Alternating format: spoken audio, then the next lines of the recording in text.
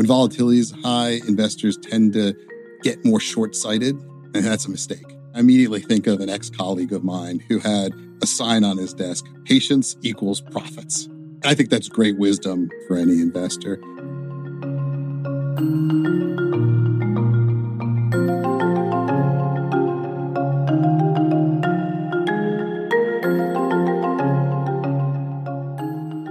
Welcome to The Bid, where we break down what's happening in the markets and explore the forces changing the economy and finance. I'm your host, Oscar Polito. 2022 was certainly a year to forget as far as investing goes.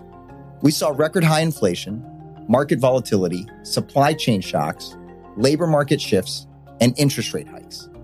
So as we turn the page on a new year, what does 2023 have in stock for investors? To help answer that question today, I welcome back a Bid regular, BlackRock's CIO of U.S. Fundamental Equities, Tony DeSpirito. Tony, welcome back, and thank you for joining us on The Bid. Oscar, thanks for having me. I look forward to our discussion today.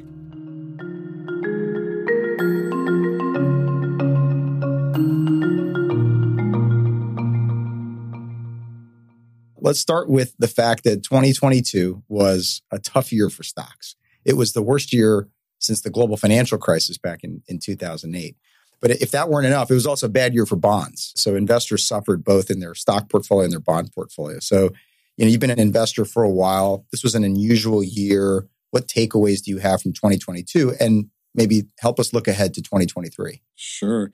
Yeah, as you point out, I think what was most unique about it was the fact that both stocks and bonds were down a lot. And that really makes it historically unique. We haven't seen anything like that in a really long time. When I think about the lessons learned from 2022, I think the biggest lesson is valuations matter. And that's true for both stocks and bonds. On the downside, high, rich valuations are a risk. Certainly, growth investors felt that. And on the other side, low valuations can provide a margin of safety. And that's why value did so well on a relative basis. When I look forward for 2023, I think valuations are much more normalized today than they were a year ago. And so I really think there's an opportunity for barbelling both value and growth in investor portfolios. One thing that dominated the headlines last year was inflation, what the Federal Reserve was doing in terms of increasing interest rates to try and combat that higher inflation. Should we expect more of that in 2023, or where do you think we are in that cycle of inflation and the Fed dominating the headlines? Well, I definitely think inflation has peaked for the cycle. The Fed has done a lot of heavy lifting. We've had the steepest series of rate increases in the last 40 years, not to mention add in quantitative tightening. So the Fed's done a lot. And when you think about inflation and the components, goods, housing, core services, definitely goods and housing, that has rolled over. Core services will be a little bit more sticky, but I see that coming down as well, just more slowly. But when you think about long-term, there's still the long-term drivers of inflation are still there. So I don't think we're going to go back to those ultra low levels of inflation that we saw post-global financial crisis over the last decade. We're going to likely see something a little bit higher. And whether that's because of deglobalization and reshoring or just demographics, the aging of our societies globally, or decarbonization, all these forces are going to put a little bit of pressure under inflation. So I see it coming down cyclically, but I see long-term there being some structural drivers that'll make it higher than what we're used to. Right. So inflation has peaked, I think is what you said, but it's going to settle at levels, at least maybe the percentage increases in inflation will be still higher than what we grew accustomed to for much of the last 20 or 30 years. Exactly. That's exactly what I would expect. And another word that maybe wasn't so much dominant last year, but started to appear more as the year went on, and now here in 2023 is the word recession. And are we in one? Is it coming? How do you think about the recession and maybe the impact on the stock market? Yeah, so our colleagues in the BlackRock Investment Institute are fond of saying this is a recession foretold. And I do think this is the most predicted recession that I've ever seen, certainly in my career. And when you think about the telltale symptoms of a looming recession, they're there. Fed tightening, for example, in 10 of the last 13 Fed tightenings have resulted in a recession. We see the yield curve, it's inverted. That's a classic predictor of a recession. And then if you look at Fed activity, it happens with long and variable lags. The Investment Institute sort of sees those effects peaking in the third quarter of this year. And then I would add, in terms of consumption trends, if you think about what happened with consumers, they saved a lot of money during the pandemic, a combination of greater government aid, plus there were fewer things to spend on. That meant consumers built up their balance sheets. They built up savings. Well, they're now working off those savings. And that's stimulative in the short run, but this can't go on forever. And very likely we're going to start to see that slow as the year progresses. So I do think there's a high likelihood of a recession. That said, it's important to keep in mind the size, the depth, and the duration. I don't think this is going to be a big, bad recession. The muscle memory leads you back to 2008. I don't think this looks anything like 2008. 2008 was a once in a 80, once in a 100 year kind of event. I don't see those kinds of excesses, so I would expect something much more mild and moderate. And therefore, the impact on earnings and the impact on the stock market should be more modest as well. And I was going to actually ask about company earnings. So you painted a little bit more cautionary tale around the economy, but acknowledging you don't think it'll be as deep as what we saw during the financial crisis. But now the next impact is, what does it do to earnings? I don't think company earnings have suffered really just yet. Is that coming? And how do you then think about that when you're a stock market investor? Yeah, so I think in terms of earnings, the outlook is more dicey. Certainly post-COVID, we had some really robust series of earnings growth. That's not going to repeat. And since the back half of last year, we've started to see earnings estimates trickle down. There's probably still some more to go. So I don't see a lot of beta from the market, but I do see a lot of opportunity for us as stock pickers to really look for companies where maybe a recession's already priced in, for example, and you could actually have upside once the reality sets in. You actually could see stock prices rise. I think there are also some companies where their earnings power is going to prove to be more resilient and it's not priced in. I think that's also an opportunity. So I do see, whether it's because of dispersion in earnings estimates or dispersion in valuations, real opportunities for stock pickers over the next 12 months. Is there such a thing as a recession-proof portfolio? I don't know. I mean, that might be a bit of a holy grail, but imagine maybe something that you get asked about now, or you will get asked if we do see a recession. Presumably, it doesn't mean abandon the stock market altogether. Where do you try and find those pockets of resiliency, maybe to use the word you used? Yeah, I think resiliency is the right word. There's no equity portfolio that's recession-proof. I mean, if you want recession-proof, you should be invested in treasuries. That said, to your point, you can certainly make your equity portfolio more recession resilient. In the portfolios I run, my largest sector overweight is healthcare. I think it's an attractive sector from a long-term growth point of view. Historically, the earnings in the healthcare sector have proven to be very recession resilient. I see no reason why that won't happen in the next recession. And then I look at valuations. And here's the trick.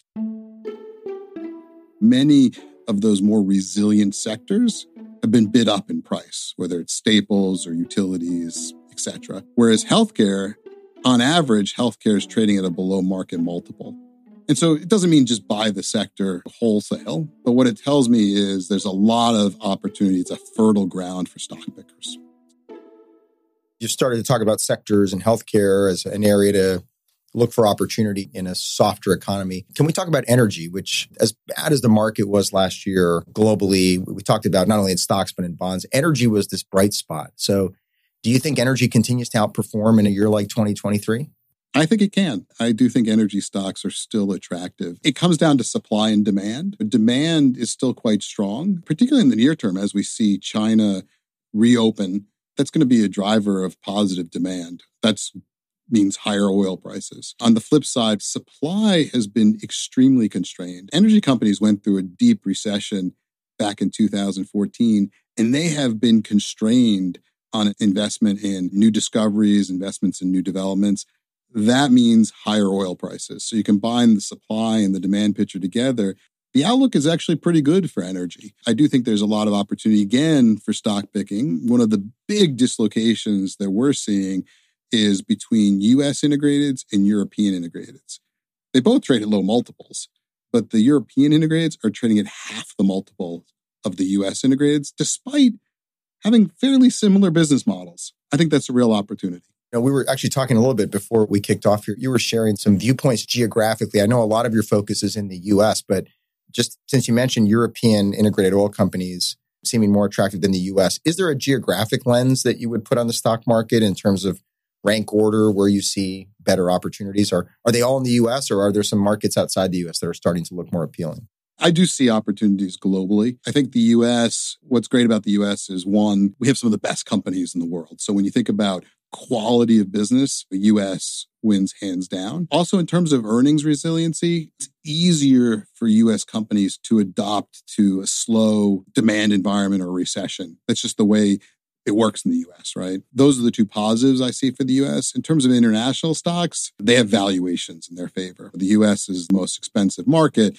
And so from a valuation point of view, that's where I see opportunities outside the US. And it's just a trade-off, quality versus valuation. Got it. So maybe let's go back to sectors for a second. You talked about healthcare, you talked about energy, technology. You said this at the very beginning, growth as a style of investing lagged last year. Technology was at the forefront of that. So again, we're going into 2023. How do you see the technology and those more growth-oriented sectors doing? Yeah, so there was a big valuation derating in 2022. In fact, to the point now, when you look at valuations for growth stocks broadly, certainly including technology, those valuations, those relative multiples are now back to historical averages. I don't think that there's a lot of valuation risk left in growth stocks or in technology. So then it really comes down to the earnings growth. Now, demand for parts of tech is a little bit light. Corporations are pulling back. A lot of CEOs, CFOs are worried about a potential recession. That causes them to be a little bit more constrained when it comes to spending on technology. So we are seeing a little bit of demand softening. That said, we're seeing companies with very resilient business models. We're seeing, if you look at cost cutting, tech is the area where we're seeing the most cost cutting. And that's an industry or a sector where there is, for lack of a better word, a lot of fat. I think that you'll see the earnings power hold up pretty well. So I do think technology investments can be really good for 2023. In fact, I run value portfolios, and I mentioned that healthcare is our largest overweight. Tech is our second largest overweight. I think that really tells you where valuations have come.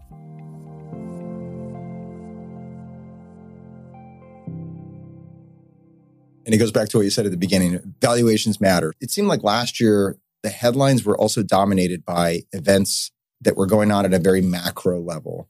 The war between Russia and Ukraine, the Fed tightening, very macroeconomic type events. And you've mentioned a couple times, if you look at individual companies, there's opportunities. Can you remember an environment that was either similar to this, or is this a unique environment where what you're seeing at the company level is more interesting and being missed by the headlines that tend to be more dominated by what's going on just from a policy and a geopolitical perspective? I think we saw peak macro in 2022. And that doesn't mean the macro is not going to be important. It is. But I think we're going to see much more emphasis placed on individual stock picking, much more emphasis placed on what's happening to this company. How is this company, this particular company, dealing with a slowdown in the economy? Does it have pricing power? In 2022, with inflation, every company had pricing power effectively. That's the definition of inflation. In 2023, I think pricing power is going to be more selective. A company's ability to respond to a slow demand environment. All this tells me selectivity is going to be key, and that's where stock picking comes in. So lastly, Tony, with the new year comes resolutions for 2023. If you were to give investors an investment-related resolution for 2023, what would it be? When you ask that question, I immediately think of an ex-colleague of mine who had a sign on his desk, patience equals profits. I think that's great wisdom for any investor, particularly in a time like now where volatility is high. When volatility is high, investors tend to get more short-sighted, and that's a mistake. Investors of all stripes, whether you're an asset allocator or a stock picker, I think investors in general do better when they take that long-term, patient perspective. That's a great resolution. Patience equals profits is the line that hopefully people will remember. Tony, thanks again for joining us on The Bid. Thank you, Oscar. My pleasure. Thanks for listening to this episode of The Bid. On our next episode of The Bid, Tom Donilon joins us to debrief on Davos and the year ahead in terms of geopolitics. Make sure you subscribe to The Bid wherever you get your podcasts. This material is intended for informational purposes only and does not constitute investment advice, a recommendation, or an offer or solicitation to purchase or sell any securities, funds, or strategies to any person in any jurisdiction in which an offer, solicitation, purchase, or sale would be unlawful under the securities laws of such jurisdiction. The opinions expressed are as of the date of publication and are subject to change without notice. Reliance upon information in this material is at the sole discretion of the listener. Investing involves risks. BlackRock does and may seek to do business with companies covered in this podcast. As a result, listeners should be aware that the firm may have a conflict of interest that could affect the objectivity of this podcast. For more information, visit blackrock.com/thebid.